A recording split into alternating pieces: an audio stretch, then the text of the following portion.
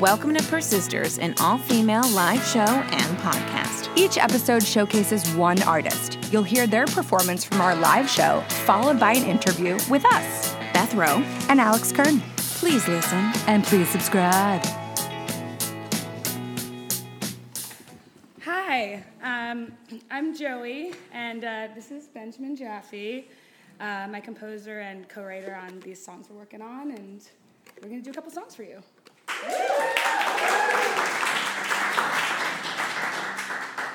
One, two, three.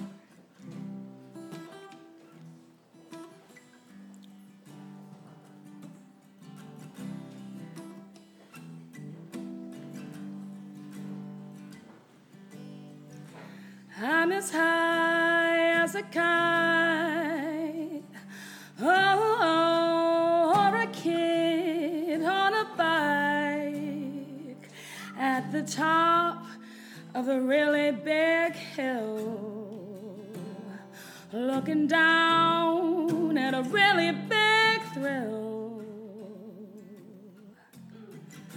I'm as low as a well, in a dry weather spell, and it hasn't rained in years, but I know it will soon, my dear, and you can't stop me now. You can't stop me now. You can't stop me now if I'm going down. Then I'm going down. Hey, then I'm going down.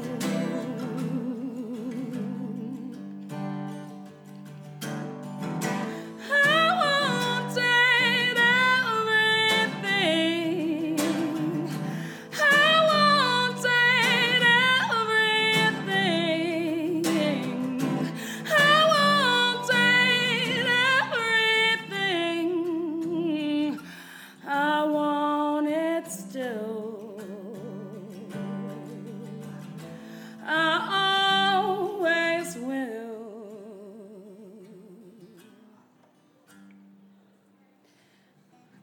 I'm as small as an ant, living here in the cuff of your pants, but just try to crush me now, and I'm gonna take you out, 'cause you can't stop me now.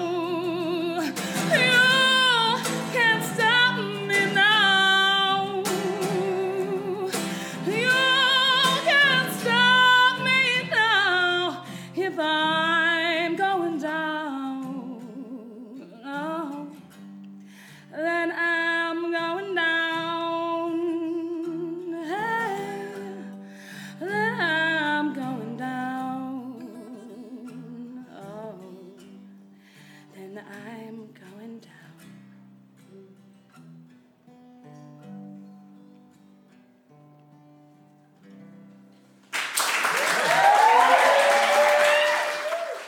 Hello. Welcome back to PERSISTERS. I'm Beth Rowe. And I'm Alex Kern. Alex, how are you? I'm fantastic. You know How are why? you? I'm good. I'm good. What? Well, I'm so excited. We have a bright, shining face that came out of the woodwork, the cave. the infirmary. What's it called? Infirmary. Yeah, the infirmary. Yeah. She's been, has had to nurse herself back to life just to get here. The one, the only. Joey Alley. Hi, Joey. Hello. Joey got sick at Sundance. I always get sick at Sundance. I've had walking pneumonia twice walking out of that festival, so this is at the low end of bad experiences. When you have when you have pneumonia, do you have to take liquid out of your lungs? What? No, Yeah, it can be bad. Yeah, I've never. So walking pneumonia is the one that, as the title implies, you can walk around with ostensibly, as I did for like a month after Sundance each time. So sleeping pneumonia is really the scary one. Yes, the one where you go to sleep. Laying down pneumonia. Yeah. And sometimes you don't wake up. You should never lay down if you have pneumonia. That's like not the right thing to be doing, obviously. Oh man, we're glad you're healthy and happy. Thank you. And glowing. I'm Great feeling good. skin. You know, you drink a lot of water when you're sick, so It's so Yeah. true. yeah. Give me a couple days, I'll be back on the caffeine train. So you were in Sundance viewing, or you were also I was there in the capacity of. I have a film called The Hater that I'm developing to shoot hopefully this summer. great. I'm knocking on my head right now. And that I've written and I'm going to be directing and starring in. And we were part of Sundance Catalyst, which is like a smaller lab that they do effectively to like sit you down with financiers and see if they can get your thing up and running. So it's a cool. comedy. It's a comedy. So I hear there might be some musical numbers in this. Is that correct? Yeah, I don't want to tip my hat too far, but there are a couple musical numbers. You love musicals. I love musicals and I love music and I grew up, doing musicals and also writing music, and singing. And What musicals were you in growing up? I would say my favorite that I was in was in college. I did Urinetown, and I played Hope Cladwell, which is also remember. a political satire, actually, about Yeah. a world where there's no water left, and you have to and you have to pay to pee for the privilege to pee. Yeah, I just love that you can kind of like in different ways break down the fourth wall. And it's a like kind of like an inclusive journey that the audience goes on rather than just watching actors perform. Oh, I think also just like film is exciting to me as a medium because you get to attack it on every layer. Like, I mean, you can do everything in a way that you can't do in a live performance or in other mediums. It's like you're looking at it, you're listening to it, and you're hearing and watching a story happen at the same time. And it's really how you put those layers together that makes something kind of indelible or more forgettable. And I thought on this one it'd be exciting to throw it all in the pool. Were there any musicals or any movies that you look to for inspiration or? I'm not supposed to talk about comps. Oh my God. But yeah, I mean, I'll just say like, I mean, some of my favorite things in the past few years, I'll say one of my favorite things in the past year has been, I really loved 8th Grade. And I thought that film was really stunning for how simply, I guess, as I said before, like how simply the character and directly the character was addressed and how viscerally you felt you were inside of her world. Are you shocked that a man wrote it? Some people are like, I'm still shocked that a man was able to tap into a female Teenage. adolescent's point of view so well. I think that everything requires like, I don't know. I'm still going through my own journey with this because I think it's very complicated, and in a world where we constantly talk about appropriation and who should be telling whose story and all those things, it's very complicated. But my perspective at this time is I really think that like you have to have like more than 2 points of contact with a character in order to be able to tell that story. And I mean that in terms of, whether it's sexuality, race, age, perspective in the world, socioeconomic class, gender. And I think that he really connected with her in whatever ways he did from his own childhood. And that formed the basis of something that then he was able to explore with the individual who was creating the character with him, really, who was that actress, Elsie Fisher, who's amazing. And I think that, that's part of the directing side is like kind of finding that honesty between you and the characters that you're bringing to screen by being really specific about all of the details. And from what I understand about that film, and I'm not an expert on it, but it sounds like they had a very collaborative experience where, also improv was employed and all of those things, which I think just like allows, it's like kind of your job to bring to the table, like, what do I want to say? And then a story becomes also the pieces that you put around that, which can be a lot of different things. And I also want to think of an inclusive world where we're all allowed to tell each other's stories as long as we do it with incredible intention and detail. I agree. Cool. I read an article about you that said that you used improv to film your short Partners that was in Sundance in 2015? 2016. 2016. Yeah. how did like what elements of improv did you use, or like how did you take away from the script and let them play from that? Yeah, so I mean, I've always worked in improv in my work. So my first two mentors really were Megan Griffiths and then Lynn Shelton, and they both employ improv in their work. And it's something that I'd always been interested in anyways, was dramatic improv, even more so than comedic improv, trying to make it more real rather than making it more of a joke. And it's something that I had used in Minimum Wage, my first short. And then they saw that, Hannah Pearl and Jen Tulloch, the incredible writer, actors of Partners, who had their film Before You Know It at Sundance this year. Cool. They had always come from that same space. So when we got together, it just like made sense that we would do that. And really it was something where I just tried to interject where I felt like things were, going this way or that way, kind of like a director does. But basically, we just tried to create a space where they were able to kind of take it away and lean into the intimacy that they were already coming to the table with in that one. That's cool. Yeah. So the Minimum Wage was your first short. Yes. And that's about a cocktail waitress. I've tried to find it and I couldn't. Well, I could only find the trailer. Is that I'm not allowed to? No, we're just missing music rights, so it's not online yet. But hopefully in 2019. Oh, okay, cool. and I was wondering. Yeah, it stars Sarah Ramos, yes, and Ian from Parenthood, yes, most famously from Parenthood, and Ian Harding, yeah. And then that's about a cocktail waitress who gets fired. Yeah, it's about a cocktail waitress who gets fired for, I feel like, very unfair reasons, and is thereby forced to find her rent money in another way. I'd prefer not to go deeper into it than that, but basically she's mistaken for being a prostitute and she does something sort of crazy to get that money that is not prostituting herself. Yeah, that's an interesting one for me to look back on, actually, because I started writing that when I first started writing. I had that idea, like, because I had been solicited on the street, like on Thanksgiving in New York when I was still living there when I was like 23. Like somebody just like walked close to me, was like, "How much?" And I was like, "What?" And I was just like horrified and bizarred out. I was like, "I'm not even wearing makeup." Like, not that should make any difference, but that was my first thought. You do have a great ass, though. Thank you. Yeah. I was wearing a trench coat. I mean, maybe that was the problem. I feel like you reacted the same way I've reacted the 2 times that somebody thought I was pregnant. And I was like, "No, just fat today." Is that what you said? No, I wish. I think the second time I said that, because I was like standing, and then the other time I was at a military base with my brother, and somebody asked me if I was pregnant in front of my brother, and I cried. And when we went out to dinner, and I had a salad. Anyways, well, that all sounds awful. And it was terrible. I hope someday I can make a film that helps cross that over.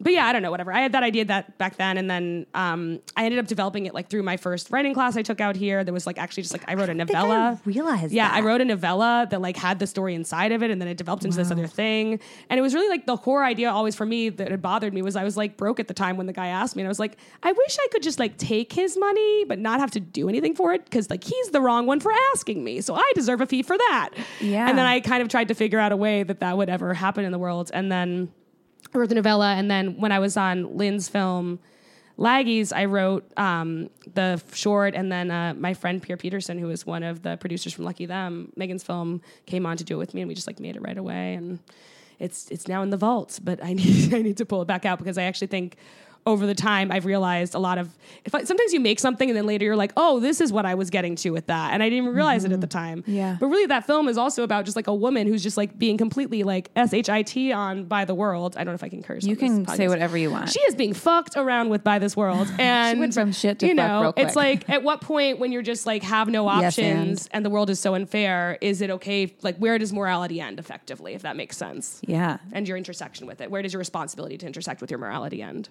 That's so cool.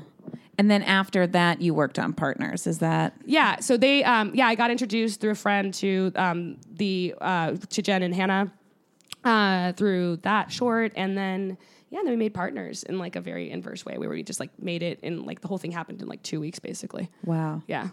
I also recently watched your short Joy, and it was so good. Joy.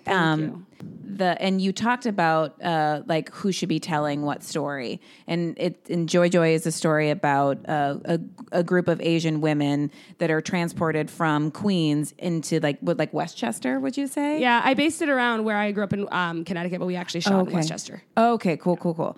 They and then they have a nail salon, and Alex and I were talking about it this morning about like, because we were talking about Catherine Bigelow directing Detroit. And you were a white woman directing this story about an Asian experience, and it didn't. I mean, I'm also a white woman, but I felt like the storytelling was so feminine and just needed and it needed a feminine touch. I thought you did such a good job with it, because I also was thinking about. Have you watched Claws?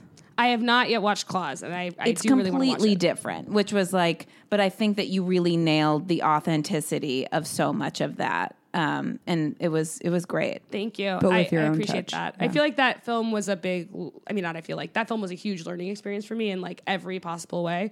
Yeah.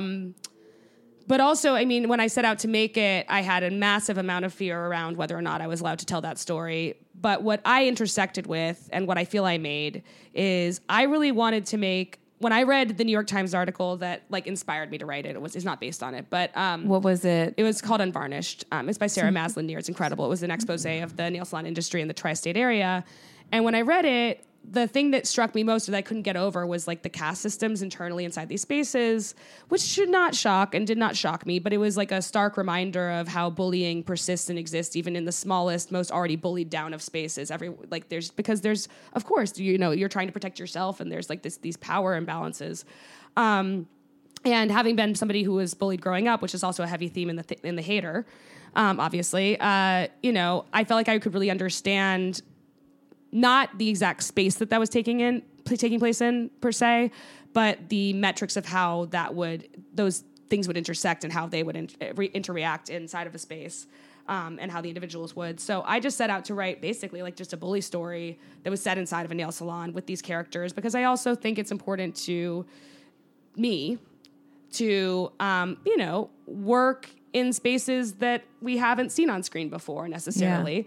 Yeah. And I thought that the most important part for me to realize from that film was that because of that fear, what I did was I went out and I was just like, I just found as many collaborators as I could and listened as hard as I could, and as wide openly as I could to their perspectives on all the details relating specifically to Korean culture and Chinese culture, because these characters are Chinese and Korean, and down to like language and like accent authenticity of the actors and all those pieces. I wanted it to be a film that a Korean person in Korea or a Chinese person in China could watch and be like, this is real. These people are, these people.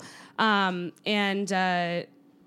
now blathering, but I thought it was really important to just be very detailed on all those details, because also, again, like it's like my perspective coming in, what I'm able to do is I'm able to tell a story about women in a confined space who are fighting with each other. That I understand. And I can't intersect with the other side, so that's where I need experts to intersect with me. It just felt like through a female gaze, like it was just like very obviously feminine, and it resonates deeper when it is that way, I feel. For me, it did. Thank you. I think I only have the gaze I was born with, and I guess it's the female one. So I'm proud to carry it. But yeah, I mean, I think that those are also, I understand what you're saying. I mean, I think that those are the details that are largely missing for me from a lot of other films that feature any host of characters, including men. Like I think that probably if I directed a film about all men, it would have the same kind of weird gaze shit going on. But I think that like those like little, I like to think of it as like humanist filmmaking. It's like I think a man or a woman equally, or a non-binary person or a trans person, whatever. All of us, anyone can kind of like make something that is really intentional if they're really looking. And I think that that's just what I try to do in every film. That's cool. And you did that through AFI, right? Yeah, I did it through this incredible program that I have to plug, which is the AFI, American Film Institute Directing Workshop for Women. It takes like 8 women every year and gives them a free film education, and then you get to make your short with a bunch of support and guidance, and it gave me like a whole host of incredible friends that I completely depend on for everything in life, and it was just the best thing. That's so cool. Yeah. And you applied to that with what did you do? Apply to that with partners and so I sent in my samples I sent in partners and minimum wage. Cool. And then I had to send the Joy Joy script. So I actually wrote the first script for Joy Joy program. Like I remember. I was at your dining room table and you were writing your essay and you were like, "Will you read my essay? Will you read it? Is it okay?" Sure, I'll read your essay. And the New York Times was like right there. Yeah, I should say that the IDWW is the best thing that ever happened to me besides meeting Alex in France. Oh my God, thank you. Stop it. Oh yeah, so you guys met each other during your study abroad program. We have a good story, Yeah, our bonding story. Why don't you tell it, Joey? All right. You mean the whole story or like I don't know. Medium story? I don't know. Your host mother? All right. Something leading Touché. up to that. Yeah. I mean, basically, like we landed in France. We were in this mixed program of a bunch of different schools. And so you went to Amherst, right? I went to Amherst. Cool. Yeah. Alex went to Georgetown. And we got there and we kind of quickly fell into like the same group-ish of friends. Yeah. But we individually, for some reason, like never really hung out. And then one day we just decided to we were like out, drinking wine during lunch as one does on study abroad. And everybody else went to go back to class and we were like, let's just keep drinking wine. I think that this is better. So we just did that. And then we went back to, and we got stoned. No, that's what it was. We were like, let's get stoned. And then everyone was like, oh, I don't know. And they went to their class and we were like, we're going to get stoned. Accurate. So funny. This was part of the nudge that was happening here. I was like, Alex, full story or small story? Whatever. Who We're staying in cares? California. It's legal. So we got stoned and then we went back to my host family's house to take a nap. I had this little twin bed and we took a nap in the same bed. And I loved my host mom so much. She was so wonderful. But she came in the room and saw us in the bed and she was like, oh, and she left. And then later that night, she asked me if I had une petite amie, a girlfriend. So and I was like, just of the friend variety, not that would be bad in any way. And she wouldn't think it was either. But I was like, no, it's just my buddy. And then Alex had an opening in her family's house. And I was like, I'm coming over, girl. So we lived together for 5 months. Yeah. That's so funny. And then you moved out. You moved to New York after college, right? Yeah, so I moved. Alex and I were supposed to move to LA. Were we? Yeah, and then oh my God, we were going to move to LA, and then I changed my mind. Oh my God, yeah, Alex, it was our one big that. fight. We didn't talk for 2 weeks. Because I never was like, oh, I want to live in New York. It was always LA for me. Really? Oh, I think that Alex has blocked this out, and now I totally blocked this out. Sorry. Wait, remind me of our big, huge fight. I do remember there was a fight of some kind. There's been a lot. That was it. Okay. That was the fight. We were supposed to move to LA, and then I talked to Katie, and I was like, I think we should move to New York because honestly, at the time, I think I was just too scared to come out here. I didn't really know anybody. And we wouldn't have known anybody. And I think that it would have been an amazing time. But all my friends from college were moving to New York. Anyways, whatever. Yeah, right. But yeah, we moved to New York instead. And then Alex came a month later. And we lived in this hilarious oh my God. apartment in Chelsea. Where was that? Oh, in Chelsea? That had been turned over 1,000 times. Oh my God. It was one of those massive Chelsea lofts. So we had an elevator that opened onto our apartment, which is pretty amazing. But the girl who was on the lease was, by the way, there were 1, 2, 3, 4, 5 bedrooms and 6 people living there. And the woman who was on the lease was a props manager. So she would just keep all our props. So it was like a bowling alley length of a living room, and it was just filled with her props. That's crazy. Her name's Alexis. We're still friends. Hello. But Kind of cool though. But yeah, no, that part was cool. The only part that sucked, and this was not Alexis's fault, was just that everybody would just dump all of their shit when they left. So there was just tons of just stuff there. That was non-proppy. But then we did, I will say, we cleaned that place out real well. We had a really good this party. Dope ass party called the Pinot and Pie Party. It was Pinot Grigio and pies. And you'd be surprised how many people we got up into that loft for some Pinot and some pie. I mean, insane. Yeah. So fun. It was really fun. so fun. It was massive. Yeah, we threw a lot of good parties. We were very good party hosts. I was regaling Still about are. our Christmas party the other day, our ugly sweaters party. That This was our was great. next apartment in Gramercy. I don't know how much we should be talking about where we lived, but it was all very Oh, Okay. yeah. That's great. Yeah, that was a great party too. Yeah, that one was I think that possibly 200 people came through Shut up. our place that evening. Yeah. I just remember seeing like a Joey and I at one point when we were coming up with ideas of like, what do we write? What do we write? It always came back to like two girls who don't know what they're doing with their lives, but are really good at throwing parties. It's still in my computer somewhere. It's still a great idea. Yeah. I think we just like kept coming back to it and then being like, we can do better. That's so funny. When you were in New York, you weren't writing yet, right? No. So besides that idea about throwing parties with Alex. Yeah. So I started writing. I mean, I had I had always felt like I was good, generally speaking, at like writing, like literally putting sentences on a page. I'm like, this makes sense, and then this leads into this sentence. But I had never had an interest in it really. I just also had been like, I just want to act. I do not want to write. I do not want to do anything else. Anything else is a failure. Only acting. And then from actually just auditioning, and I didn't, again, like it's not something I like clearly realized at the time, but I realize now in retrospect this is why this happened. Like I think I was just like kind of horrified by a lot of the stuff I was auditioning for. It was like all, you know, you start out going out for basement theater and like it's just terribly written in a lot of cases. And especially at that time, it was like pre a lot of the incredible female narratives that have come out in the time since. And, you know, so that wasn't even being pushed on. It wasn't even like, make sure your female character is well-rounded. Like the Bechdel test, what's that? You know, like it was like before all of that stuff. And the Bechdel test, for people that don't know, is a female written. It's in order to pass the Bechdel test, the film has to have a scene in which two women are in a scene with each other in which they do not talk about anything related to the men in the film, basically. Like, or relate. I mean, it can be related to their jobs. 5 minutes of like 5 minutes of a scene that doesn't.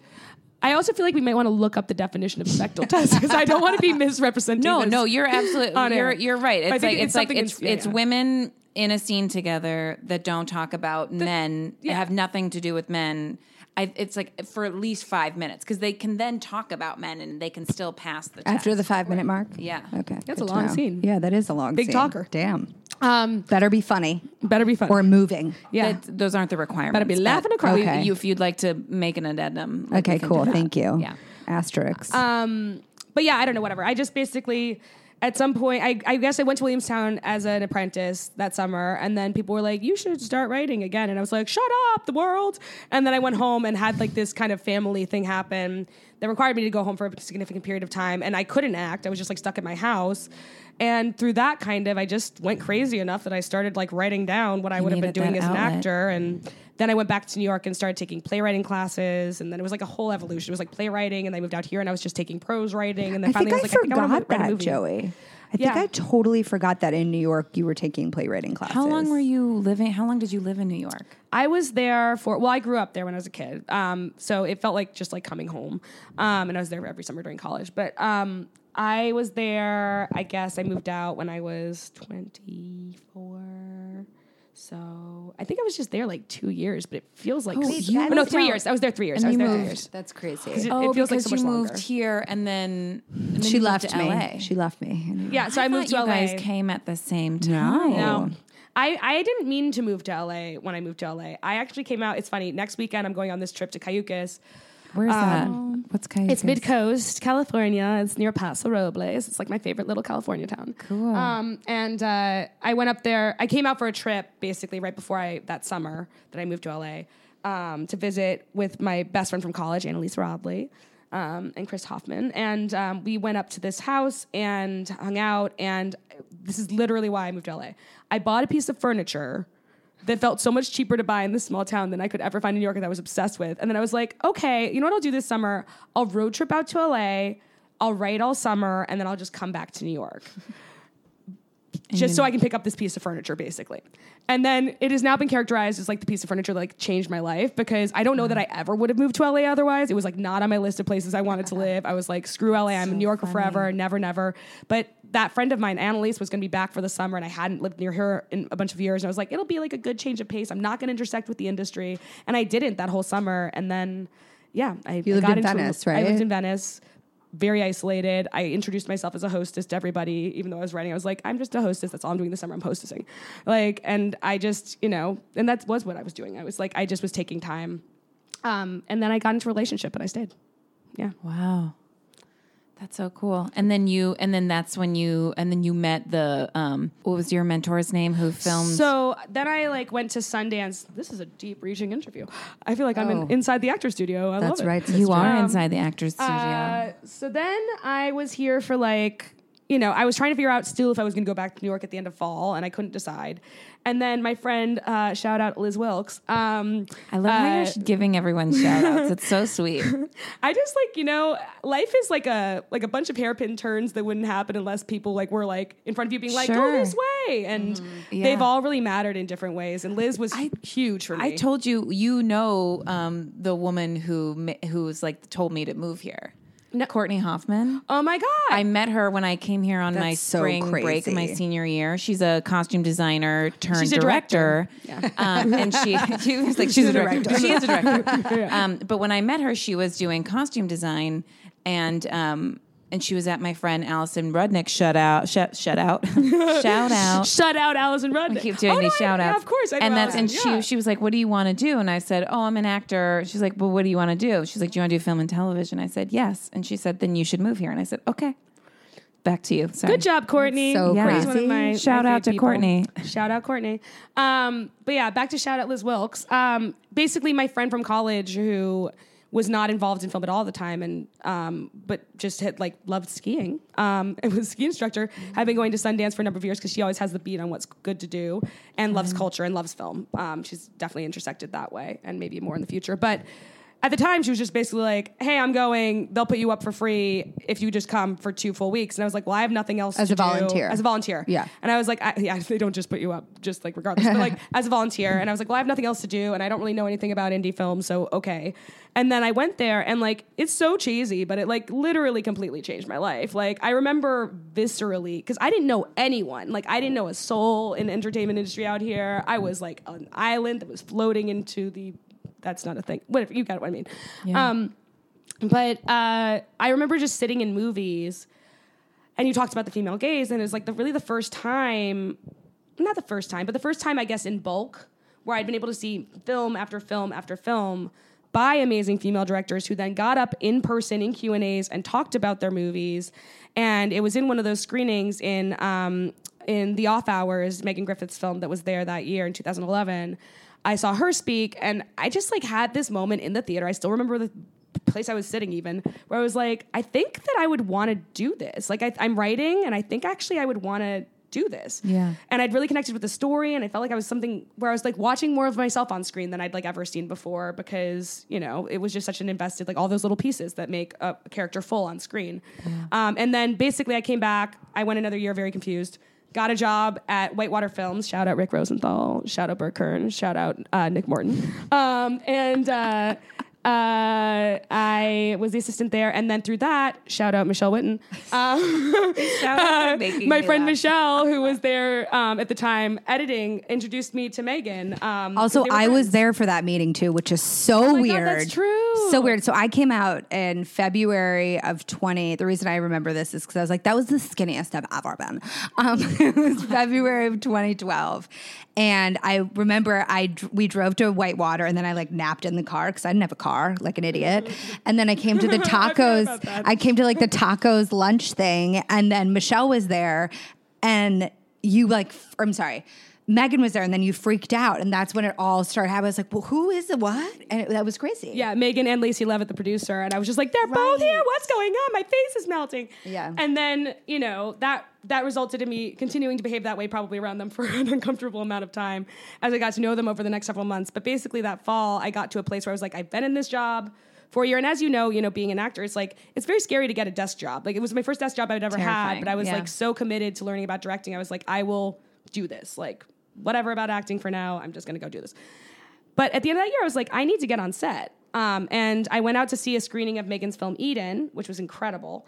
And afterwards we went and got a beer. And basically after I'd slurped my beer, I was like, please let me come do anything for you next time you make a film. Like, I just have to learn. And I forever am indebted that she 2 weeks later emailed me and was like, I have a film going in Seattle. I've never had an assistant before, but if you really want to do this, like, I'm happy to have you, basically. And I was like, yes. So I moved up to Seattle and worked for her. And then she introduced me to Lynn. And then I ended up working with Lynn. And I mean, just the lineage of also male support. I mean, Rick hiring me and then introducing me to Michelle, but then Michelle introducing me to Megan and Megan introducing me to Lynn. It's like, it's really incredible looking back at that experience. Like, I would not be the filmmaker I am without the support and the open arms of those directors and artists, kind of inviting me in an open manner. Yeah.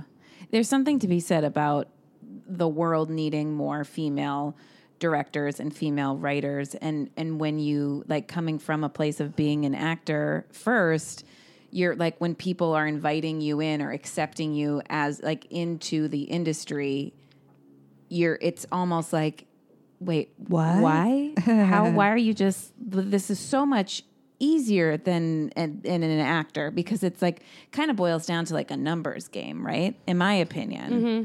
Like, there's just so many actors and not enough jobs, and there's not enough female writers or female directors, so people are more open to it. Or welcome? Sort of. I mean, honestly, I think that it's a case-by-case basis. I think that there's a problem more broadly in our world where women have been taught to fight with each other for jobs and everything else. And I feel incredibly lucky that I got kind of like slurped up into the Seattle system, because Seattle was a beautiful and wonderful place for me to go learn from these women who really own that space. And it's outside of New York and LA. Yeah. You can kind of... Yeah. And not to like throw shade on anything here. I know incredible women that are doing this for other women here as well, every day. But this was before it was kind of popular to do. Yeah. That women were on your side, and No, but these are just like but that's the thing, is like, these are just two extraordinary humans who were so inviting of me, and like allowing me to like learn from them and be right there with them and embracing me. I mean, it makes me want to cry. Like, that's cool. It is the difference in our lives as writers and directors, whether or not we're able to receive that kind of mentorship and learning, because, women also have to be 10 times as good as the next literally guy. Mm-hmm. And I know that I would not be if I hadn't learned all the lessons I learned on those sets. I remember I visited one day, Arvon and I came out, and you were like, oh, to Seattle? You can be a PA for the day.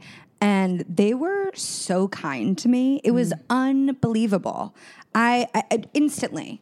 And I was on set. Like, who trusts some, I don't know, the random girl that's like, hey, I'm here. Can I like have a walkie? Like, well, and Toni Collette's there on set acting. And it was just like so insane. And I was just so astounded by really the kindness of everyone. Yeah. I mean, it's also like something that they talk about in Seattle is they call it Crewtopia.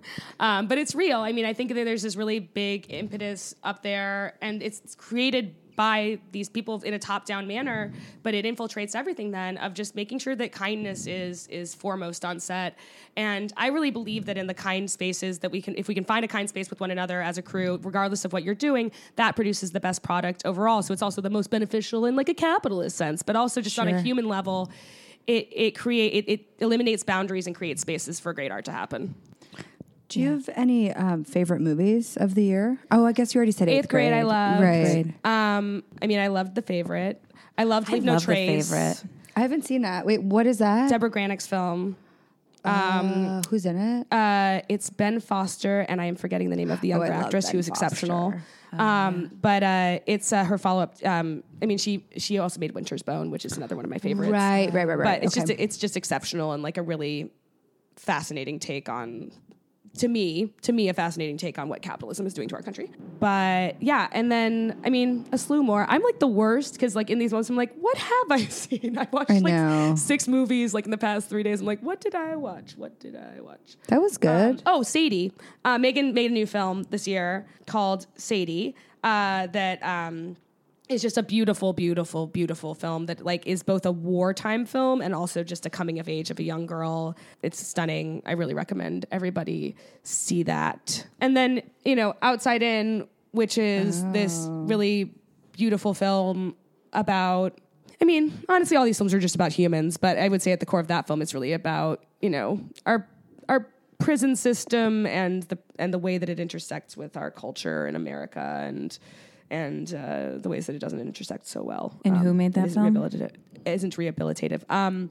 Lynn Shelton made that film. Oh, okay. So one of your other... Yeah. So, also I think I really align with these women because they're tackling really tough themes, but they're making really beautiful art out of it. Mm-hmm. Cool. it feels like you're somebody who just kind of evolves as an artist every couple of years. Like you start out doing something and then you go on to something else. Is that because you're always curious about something, or is it that like you want to try something new? I feel like I'm like a weird bird in some ways because like now I'm so intensely like this is going to be my life forever and I am obsessed with it. But I didn't find it not until a late age, but until a later age than, you know, a kid that like grew up with like a camera in their hand being like, this is what I'm doing. And during all of those years when I could have had a camera in my hand, I was instead watching like every commercial film growing up, and then have spent the past, 8 years watching every indie film and going back and watching older indies and international film cinema. And I had obviously like pieces of that growing up. It's not like I had none of it, but the point being, I feel like I just love a lot of different kinds of films. And I think that stories can be told at a lot of different scales and a lot of different ways and have different impacts, but I think they're all like important and fascinating. And I don't want to be bored in my life. But I also think like, not only because I don't want to be bored selfishly, but because I think when you get bored with your work just gets less sharp and fresh. And audiences today, I mean, and I think always, but like, today it's like film's been around for a while. Like we have to find ways to put people into seats, make people want to get into the seats, and then make them want to stay there and forget that they're in a seat and think that they're inside the movie. So to me, continuing to kind of twist and figure it out is part of that. But honestly, it's not even that heady. It's more like every time like I've like made something, it's because like a story has come to me, or I've read something, or I've thought of something, and I've been like, I look at it and I'm just like, what makes most sense for this? Yeah. And, with minimum wage, like that was my most like nascent, like raw, like what do I think goes into film? I was just figuring it out. And it kind of took this dark comedy tone because I think that's kind of the way I look at the world, I suppose. And then, Partners took more of a direct comedy tone. I think that was also like working with Jen and Hannah and like embracing their tone and actually having just watched Transparent right before I made that, which I was obsessed with and just loved like the grounded, like very toss feeling inside of the humor. And then Joy, I really wanted to feel like Clueless that became Blue Ruin, sort of. I just wanted it to be like this bright, splashy thing that we were like, it's fine, everything's fine. And then like, it was just like, oh God, but then came back around at the end. And I think it's like, now I'm rambling, but I guess basically I'm saying, I think like every time it's like the story kind of tells you what it wants you to do, and to artificially prescribe like, well, this is exactly how I do it. Like, that's not interesting to me. That's not as exciting to me. People always are going to want to put people inside of boxes and see the same thing over and over again. And I'm going to make comedies in my life, and I'm going to maybe end up making, I don't know what I'm going to end up making. But I also think it's exciting to try to push outside of those boxes, because I think that there are a lot of ways that you can turn a thing and find different edges of it, and that's more compelling than watching the exact same thing come out again and again and again and again. Sure. Do you have advice for young filmmakers?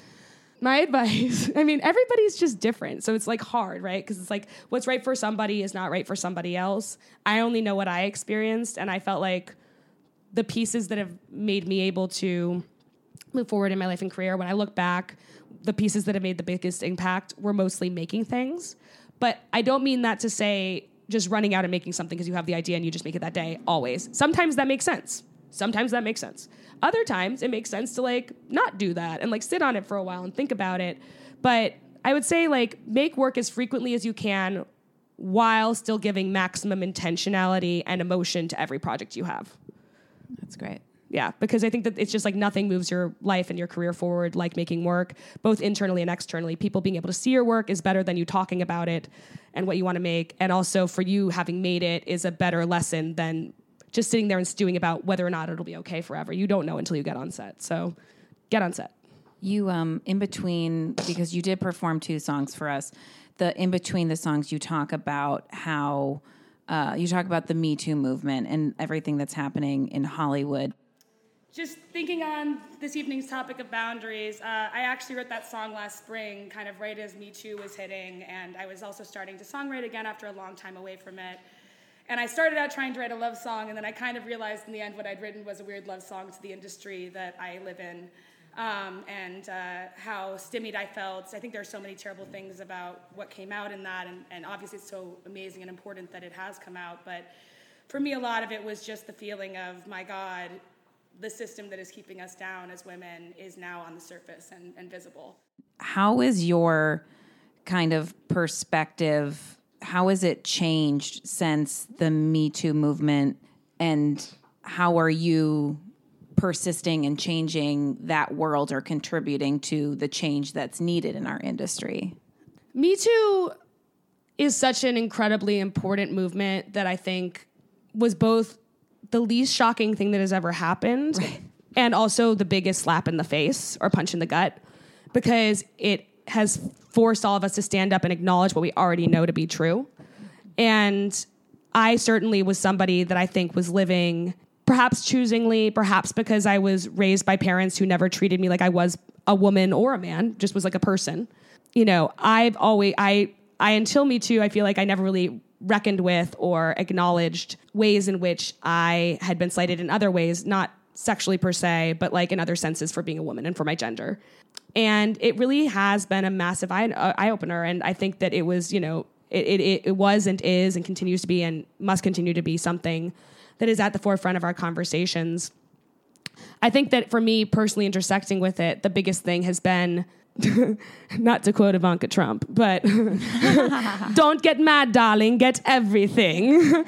And so to me, funny. it's the same thing as what I said about, you know, advice to young filmmakers. It's like, to me, the fight back is trying to make my work and intersect with as many people as possible and raise women and bring women to the forefront more than ever, but also be somebody that can hopefully form a bridge as well between our gendered spaces in my work and in our culture, because I think that the only way forward for us really is to see each other on screen in completely true ways and to work with one another and find a way to kind of, you know, acknowledge and hold to accountability the forces that have been wrong and been wronging us, but also find a way forward. And I think that that is through the work.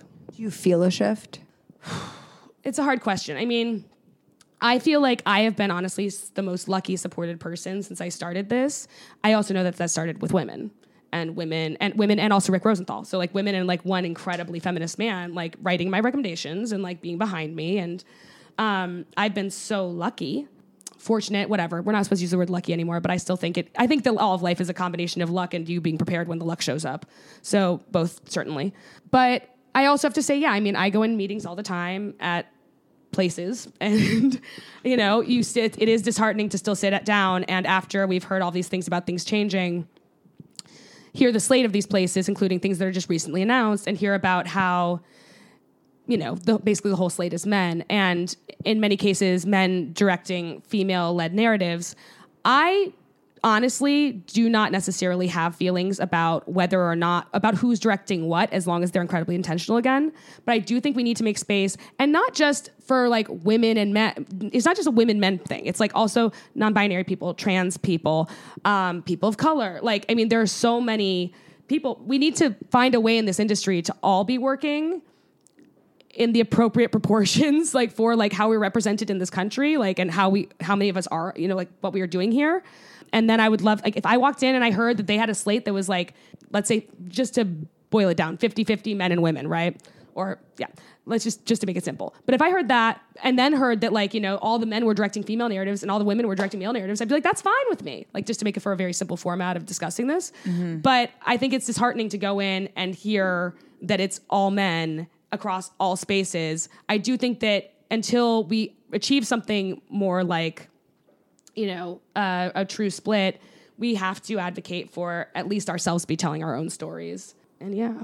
Joey, Allie, you are a gem. Joelle and Allie. I love you guys. I love you. Thank you. Thank you.